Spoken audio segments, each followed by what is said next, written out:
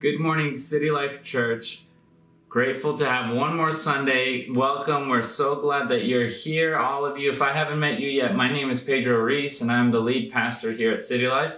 Grateful that you've joined us. If you are here today first time, or if you've been coming and hiding in the chat box or not in the chat box at all, we just want to say hi. We want to connect with you. So say hi in the chat or click that I'm new button. We just want to have a way to connect with Jersey City, with anyone who comes through our doors, because we are passionate about being home with everyone that's here.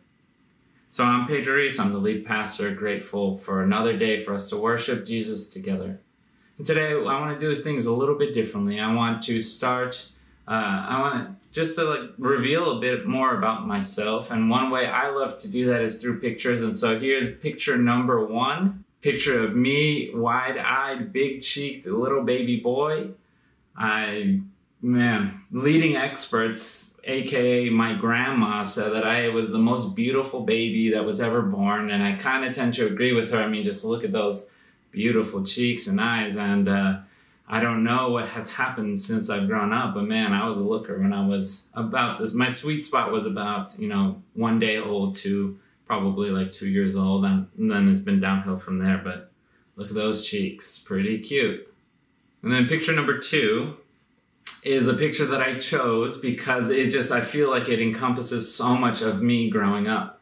That I was always sweating, always red, because I was running around all the time. If my parents gave me an inch, if church was done, if dinner was done, we were running. Me and my brother and our friends, we were running all the time. I feel like 90% of my life was lived with the red cheeks because I was just always running. And so my parents did a great job of keeping us clean. Brazil, on average, is the country that showers the most in the whole world. And so we showered every day, but man, I was always just so sweaty from running around.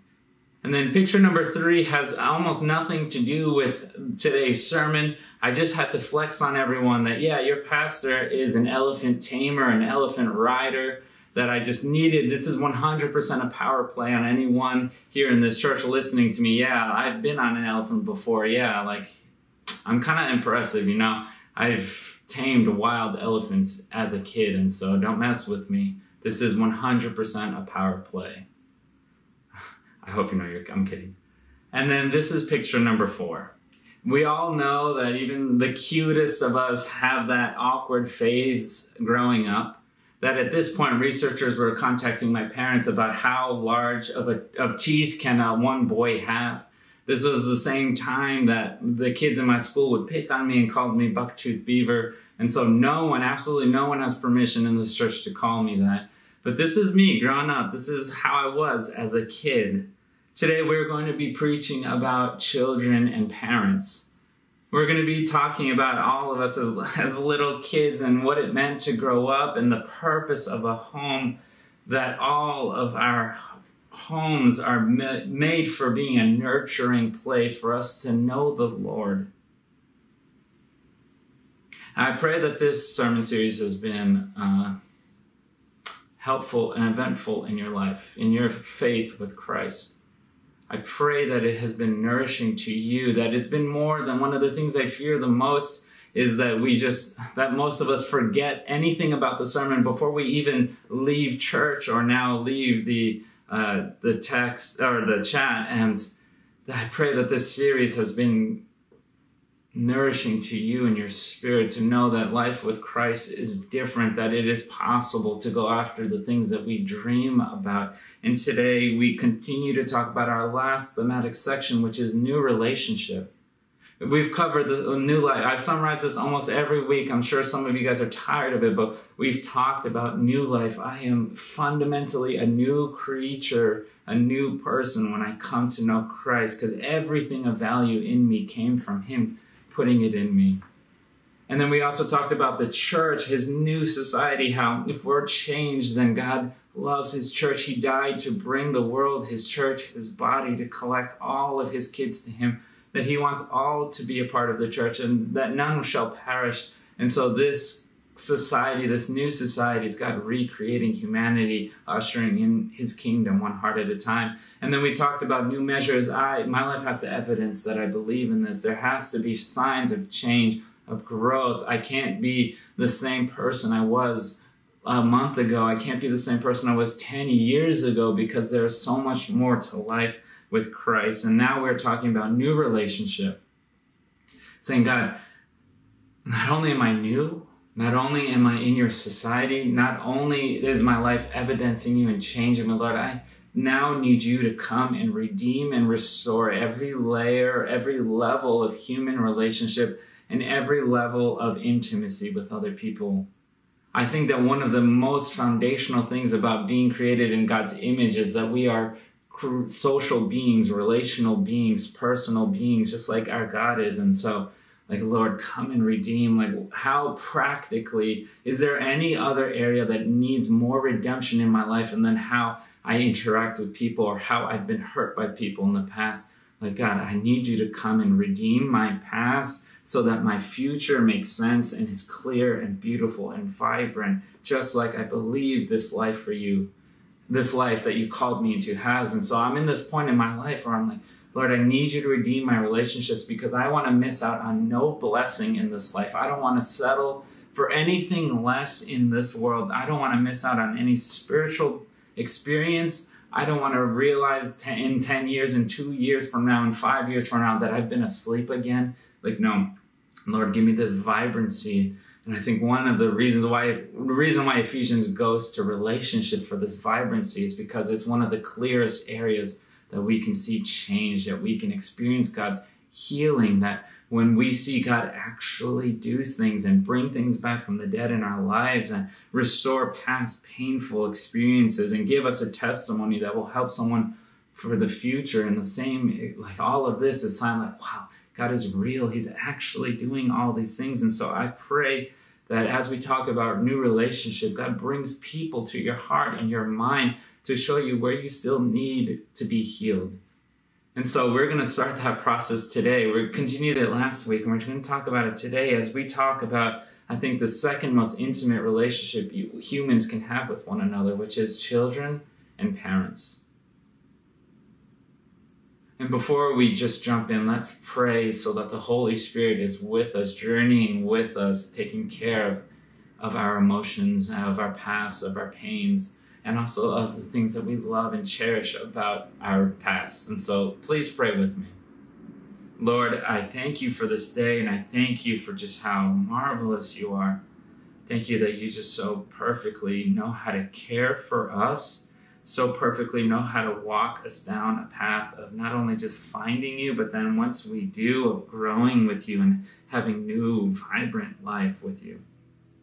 Please empower us, Holy Spirit. I invite you into the preaching of this word, into the hearing of this word, into the processing of this word, so that something useful is produced in our lives, that we start a process of healing today that we can carry with us for the rest of our lives.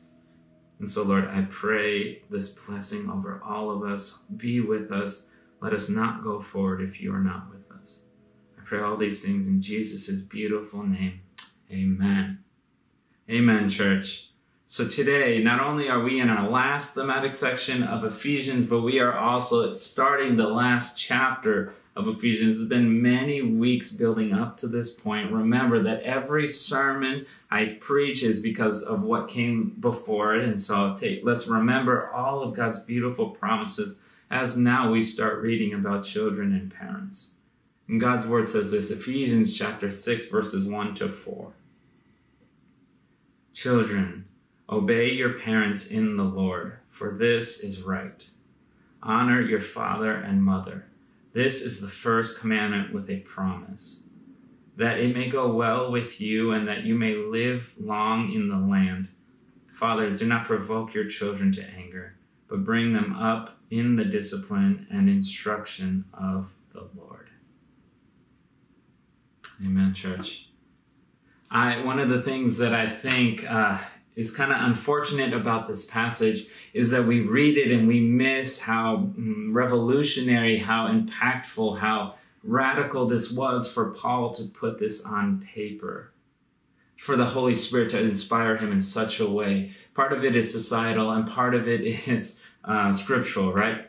That we belong to a God who over and over and over again in the New Testament and in the Old Testament tells his people to care for children, to care for the vulnerable, to care for the weak in society, to build them a place, to build them a home, for them to have a place to stay with you. And the reason why that is just so radical is because the ancient world had no provision for kids. That our holy scripture, that in it, that we have this God who cares, right, for the vulnerable, for the orphans, for kids, for their rights, for their worth, for their value.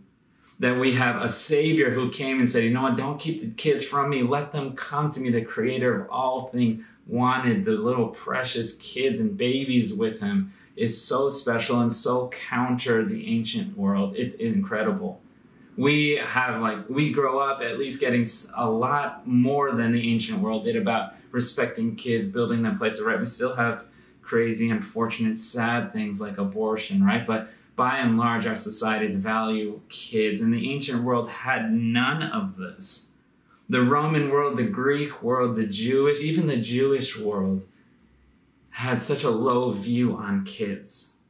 And we see one of the really fascinating things about the spread of the gospel over the course of the centuries is that one of the ways that the gospel can be tracked is because wherever the gospel went, there was a societal focus on building two things. That every time Christianity and the gospels of Jesus Christ went to a new area, schools and hospitals were built. That hospitals to care for the sick and the dying, and schools to value kids and raise them up. That everywhere the gospel went, these two things started to pop up. Is just so fascinating for us to think. And of course, humans did this, so it was never perfect. Schools were often used to imperialize, but just the idea of that and the beauty in that is, man, that wherever the gospel went, care for children went with it. So we take for granted that kids have value, but that is a taught thing that the world learned from the gospel of Jesus Christ. And so today, the big idea for today, when we're talking about children and parents, the big idea is this, that the purpose of the family, all of human relationship, but in our direct context right now, the purpose of the family, taking last week and this week into account, the purpose of the family is to nourish one another towards God, towards salvation, and then towards intimacy. Once you have found salvation, then intimacy to go deeper. That God's call in parenting is to provide a loving, respecting household for a child to flourish in, for a child to be who God made them to be, and then also to know their God. And so let's start with our first point. Today we only have two. Let's talk to the children out there. Let's read verses 1 to 3. The majority of today is focused on the children. And so God's word says this, children, obey your parents in the Lord, for this is right. Honor your father and mother. This is the first commandment with a promise, that it may go well with you and that you may live long in the land. So last week we talked about the reciprocal submission between a husband and a wife, right? How God is never meant controlling, domineering to be a part of the equation, but we are fallen people, and so that has often been the case. Not always, but many, many, many millions of marriages over the years. And then we turn to this relationship with parents and kids. And God, once again, God rightfully so issues authority on where it should be. That parents have the authority in this relationship, right? That kid, you spend 5 minutes with the kid and you realize, okay, I cannot give you any real sort of authority in this life because, man, we would be eating lollipops for every meal and we would never go to sleep and just be crying and fighting all the time. But the call here to children, listen to this because we are all children, is to obey and honor. Obey and honor. Like God's hope for the house is that they're nourishing children to know who their God was and to live this life, an appropriate Christian life in whichever context it finds itself in. And so Paul anchors this authority, the authority for children to listen and respect and honor their parents in 3 ways. We'll just say these quickly. This isn't the crux of today. But the first one is natural law. Right here in verse 1, Paul says, "Children, obey your parents in the Lord, for this is right." This is right. It is so interesting to me sociologically and anthropologically that one of the most universal truths in all of human society is honestly, like with the exception of such a few amount of cultures that have ever been discovered, almost universally, perhaps the most universal social phenomena is that parents in every society have authority over kids. And we call it natural law, right? That's just the way it is. It's written on the human heart. Such a small amount of cultures have ever gotten this backwards or had more of equality in terms of authority and saying what's good and bad, right? And having say over their culture. And it's one of the most universally agreed upon things that parents, adults are the ones that control society.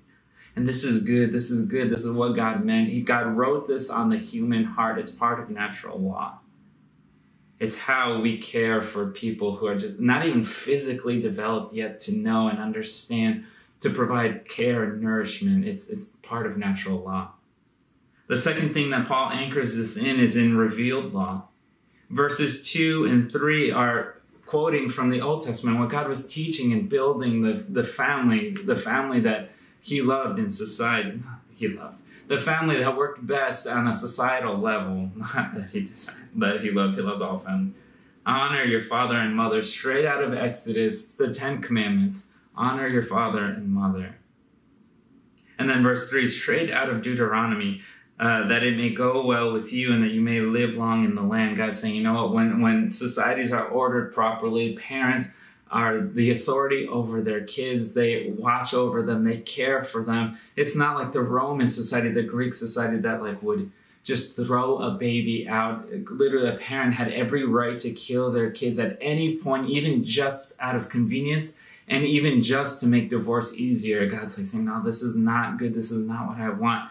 This is part of natural law that parents should be over their kids, to care for them, to love them. But it's also revealed law because God in his word is always looking out for those who are vulnerable. And God's saying, love your kids. Love your kids. We'll dive into that a little bit more. But a child's role in the equation is not to have authority over their parents, but to obey and honor, to look up to their parents. Because for many of us, our parents are the first signs, are the first embodiment of God. And so we look and at awe as kids over our parents. And then the last anchor, the last thing that Paul ties this into is gospel based. It's gospel based. Here, verse 1 again, children, obey your parents in the Lord, for this is right, in the Lord, that we look at the example left by Jesus. And one day, I promise we are going to preach on second Adam theology, because this also ties into that. But Christ never did his ministry until his baptism. Jesus never started his public ministry until he was baptized, when the Father's voice rang out for all to hear, this is my Son and I love him, listen to him. And then from that point on, we'll throw these up on the screen so that you have them. Jesus over and over, John, the Gospel of John got this so powerfully because he said it so many times over and over and over again. Jesus said, I'm only doing or saying what I see my Father doing. Jesus models this obedience to the Father, this honoring of the Father so perfectly, like he embodies everything else. And so John 5:19, John 5:30, John 8:28, John 12:49, John 14:10, all have some element of Jesus saying, you know what? I'm only doing what I see my Father doing. I'm only doing what he's told me to do. I'm only listening to him and then doing the same thing to you. And so this, an appropriate Christian life is listening to our Father, our Heavenly Father, but also listening to our biological parents, listening to them, honoring them. And so that raises two questions. If this is going to be practical, we have to answer these two questions. They're so important in how we figure out how to continue to do that, because I'm a 34-year-old man. I don't think I have to be obeying my parents with everything that they tell. I'm sorry, Mom and Dad, I love you guys. But I'm not going to be listening and obeying. So how do we figure this out? How do we wrestle with all of this? First question here, is this command unconditional? And question number 2, when am I done being a child? So let's tackle question number 1 first. Is the command unconditional? You know, a parallel passage in Colossians 3:20, Paul writes that children, obey your parents in everything. And Paul doesn't exactly go there. Here he gives us more room to wrestle with this. And we're like, okay, like, until what point do I obey my parents? Not when, until when. That's the second question. Until what?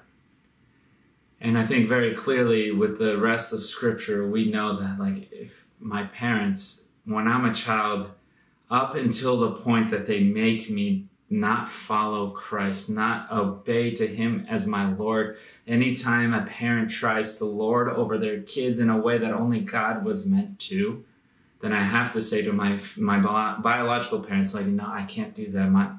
Me following Christ does not allow me to do that. Me obeying his commands does not allow me to do that. And then I choose God over even my parents. But that's so difficult. And at what point do you do that? And I think there's so many parts of culture, interaction with culture and expectations, that some of us jump to that conclusion way too soon and say, you know what, I can't do this. And then we forget to obey our parents, that as kids, as children, we're called to obey.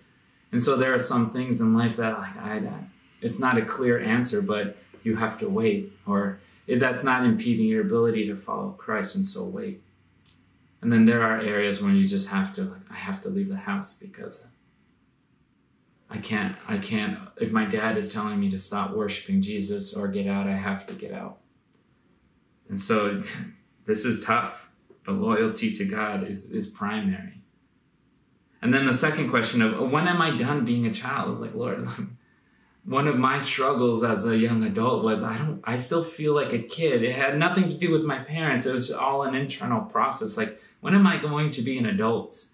And a lot of that is culture. And in the Roman world, the pater, the father, ruled and lorded over his kids until his final breath. That means I could be a 34-year-old adult, married man with 2 kids, and if my dad told me to do something, I would be bound by culture and law to obey him and do what he told me to do. Till his very last breath, I was his son. And today, this is like a place for wrestling, right? Because even in our different cultures, right? I am a Brazilian who grew up in the U.S., and Western culture, I was like, okay, I turn 18 and I become an adult. Some kids are adults way before they ever turn 18 because of circumstance, and some are like 25 or 30 and still pretty childlike. I'm like, okay, God, when does this stop? When does the call to obey stop? And when do I just honor my parents?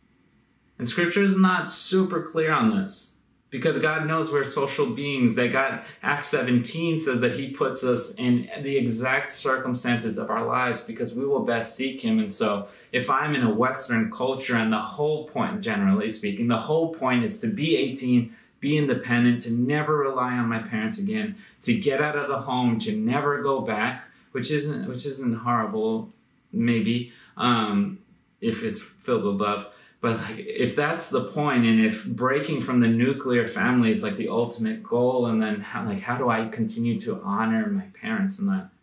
And for us, those of us who come from Eastern cultures, and we're like, man, does the family ever end? There's no emphasis on the nuclear family, but on the whole family. And so, man, how am I going to juggle all of this? I'm starting to get my own kids, or I want my own kids, but I'm still my parents' kids. And so when do I stop listening? When do I have to stop obeying? And when do I just honor?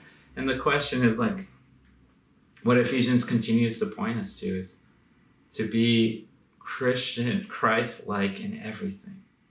To honor the story that God has given you, the cultures that you've interacted with, and be like, Lord, rely on God to speak to me. When do I stop obeying? When do I just honor? Because there does come a point when that happens. One of my favorite little nerdy nuggets about Jesus' story is that it says that he was about the age of 30 when he started. And many of us just think, we don't know that there's like a social context behind that. We just think, okay, he was 30. He was about 30. Okay, so he was 30. He died when he was 33. That's not necessarily the case, because the term about 30 was more of a social term than it was saying that he was 30. That the term meant that he had finally finished off paying his duties to his earthly father, that he had farmed with him enough, that he had supported his dad enough, and that now he was free to go and claim his own bride, his own wife, and build his own family. And so even in that, there is this time when my duty to obey my parents ends, but then every breath of my life is to honor my parents. And so like, oh goodness, when does it end? And I'm not sure to give you a clear answer, but at some point it does. No matter which culture you're part of, at some point you transition to honoring. But there are times in my marriage where I'm like, and we should do this. We should do this because I know how much it would mean to my family. And then there are times when I'm like, Mom, Dad, I just can't do this. Like, I can't go be at that thing. I would love to. I really would, but I just can't because of X, Y, and Z. And so being a kid is tough. I know being a kid is hard. Even as an adult, parenting adult kids, I have heard is tough. I have not done that yet. And so this is so important about being children who love, respect, honor, and up until a point, obey everything that our parents tell us to. And so let's start now talking to the parents. One of the things that is most important to me and who I am is that I am Ryan and Paige's dad. Here's a picture of me and Ryan, and some more pictures for us today. This was taken, I think like a week or two ago. I took Ryan to the Uber waiting parking lot at the Newark airport because I had been there so many times before, and because I knew the planes fly right overhead. And I just got my son, I brought him to something I knew he would love, and I sat him on my lap in the car, and we, for like an hour, just watched planes come in every 3 minutes. And it was just, the look on his face filled my heart with so much joy. I enjoyed it, of course, but I was enjoying it because I was there with him, and the smile on his face that whole time filled my entire heart. So big. Look at that smile on that boy who just knows he is with his dad who loves him.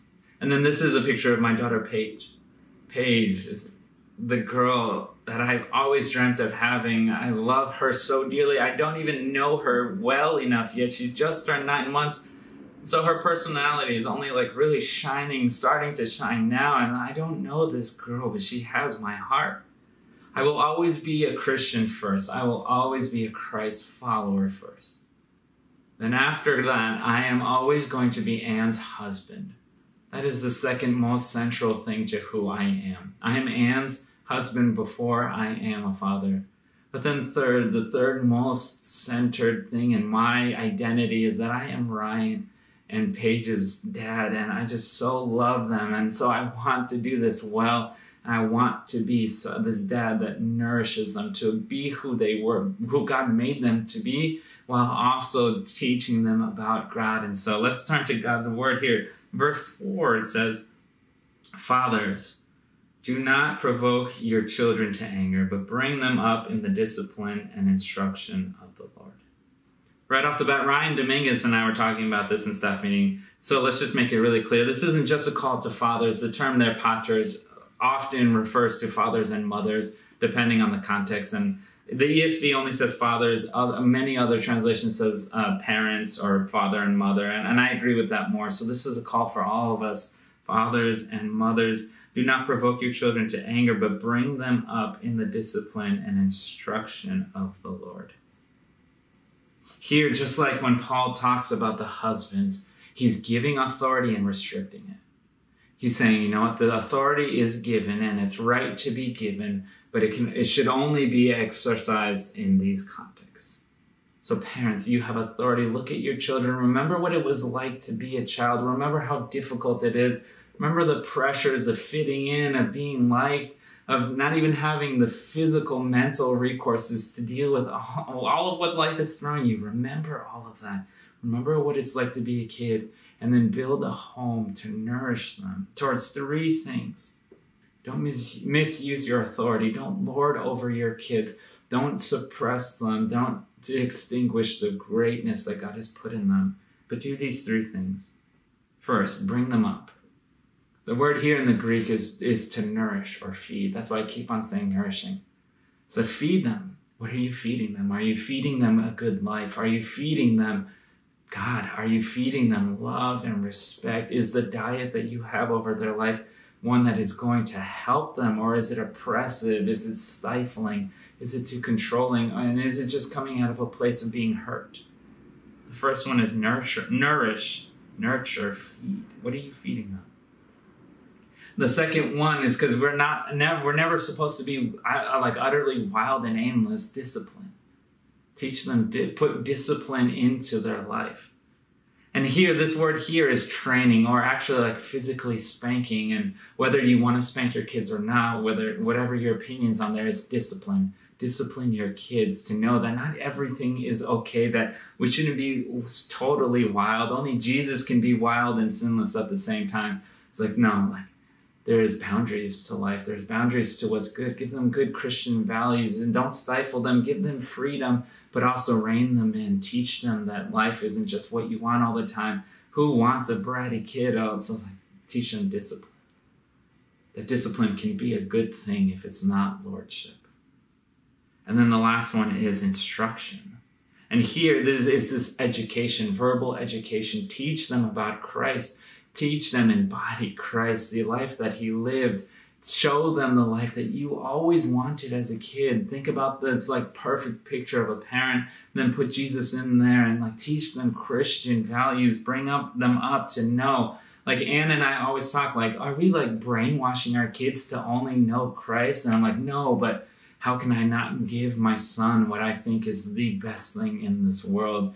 How can we not give them Christ, who brought me out of death and taught me everything of value in this world? How can I not give them the best of what I have ever found? And so true education is stimulation. It's being this parent who gives them this environment of love, respect, and then discipline, and also teaching them about Christ by telling him about his story, what he did, this beautiful book that he left us, and also by embodying him. I really, really feel in my heart that unfortunately so many people who say no to God are not actually saying no to God, but they're saying no to their own parents. They hear God call himself a father, and they're like, my father was horrible. I want nothing to do with my father. I want nothing that he gave me. Or mother too. Some people react to their moms like, no, I don't want any of that. If God is a parent, I want nothing to do with that. And that's so sad and unfortunate, because the safest place in this world should be a father and a mother's arms. In a home should be the most safe environment. And so let us be parents, whether we have our own kids or we want to be parents, or whether we're spiritual parents. Like, let it apply to all of these areas. Some of us will only ever be spiritual parents. And so how do we build and nourish people towards Christ? Not just by evangelizing, but by giving people a home. That's our first call as a church, is to find home. And so let's conclude this all a little bit. Let's try and make this make sense a little bit together. I feel this real strong desire in my heart to pray about starting a process of healing over our whole church. And we're obviously limited doing it like this. But I don't think that should just not make us start this journey right now. Let's talk about a parenting story in the Gospels that Jesus shared. Let's go to the most famous one, the prodigal son. In Luke 15, Jesus tells this story about this son who goes to his dad. He says, you know what, give me my inheritance, which in their culture meant, I wish you were dead. Just like die to me. Give me your money. I want nothing to do with you. I just want your money. And I'm going to take it somewhere else. This kid was a nasty, bad son. He was not a kid from the first 3 verses here who obeyed and honored, loved, and respected his parents. So he said, you know what, I want you to be dead. Just give me your money. That's all I want. And he goes off, and the dad lets him. For some reason, we're not shown his motivation, but he does that. And the son squanders everything that he was given. He goes to probably, there's only a couple of metaphors, a couple of themes that we could add on to make this story worse. He ends up in the worst Jewish environment possible, in a foreign land, taking care of pigs, the dirtiest animal, and eating their leftovers, in the mud. I don't think it gets any worse than that if you were a Jewish man or a Jewish woman. And yet, he comes to his senses around verse 19 and 20. He's like, man, even my dad's servants live better than this. And so I don't think he finds true repentance, but he goes back to, he swallows his pride enough to at least go back. And then when he gets there, his dad sees him from afar. And he does something that was unthinkable for a Jewish man at that time. He books it and he takes off. He runs to his son. He runs to his son. He embraces him. He loves him. He restores him. Because he knows that if the elders got to him before he did at the gate, they would kill him, and they would have rightly done so according to their law. They would have killed him, and his dad loved his son so much that he ran. He humiliated himself. He humbled himself, and he ran after his son. He put a ring on him, which meant he restored his sonship. He put a robe on him. He made him beautiful. He made him warm. He gave him a home again. He made him belong. He had a barbecue for him. He celebrated his son's return because he was practically dead, and now he was back. And then in the story, we see the Father's heart for parenting, for his love for us, that God himself did this to us. He sacrificed his one and only son to have me again, to have you again, to have the entire world again. He so loved us that he gave everything for us. And so that is the call of parenting over a Christian's life. To restore our kids, to forgive our kids, to love and respect the craftsmanship that God has made in these beautiful little vessels. And then also to be a child and look up to our parents, God, and also our parents, and give them mercy and respect and grace, and work through forgiveness, not just forgive and forget. No, that's not that, but work towards forgiveness, work towards rehabilitation, no matter if that's the hardest thing to do, but there's a whole process to get there. And so I want to pray for healing over our church in two areas. To start a process of healing as children. Because some of us have only experienced pain from our parents. Unfortunately, this relationship that was supposed to be the safest, loving, most welcoming environment turned into the worst, the most abusive, the most hurtful, the most harmful. Some of us had great parents, but even the best of parents are just people and they sin, and so we still have things to work through from our own parents, that we realize the things that we do are just a reaction from feeling like how we did when we were kids. And so we all need father wounding prayers. We all need mother wounding prayers. We all need healing. And so I'm going to pray for us as children to, after some time of exercising spiritual power and awareness and getting to be strong and realizing where Christ was, that we would be able to hold no burdens from our own parents. And then for those of us who are parents, those of us who want to be parents, and those of us who are called, which is all of us, to be spiritual parents, for us to know that the aim is to build nourishing spiritual homes for our kids, for anyone that we gain authority over. That I want to end family sins that are carried on in my family, so Ryan and Paige don't bring it to their family. I want to create healthy kids. Lord, help me, because I don't really know how to do that, and I know that I'm hurt in certain areas, and I need you to help me to do that.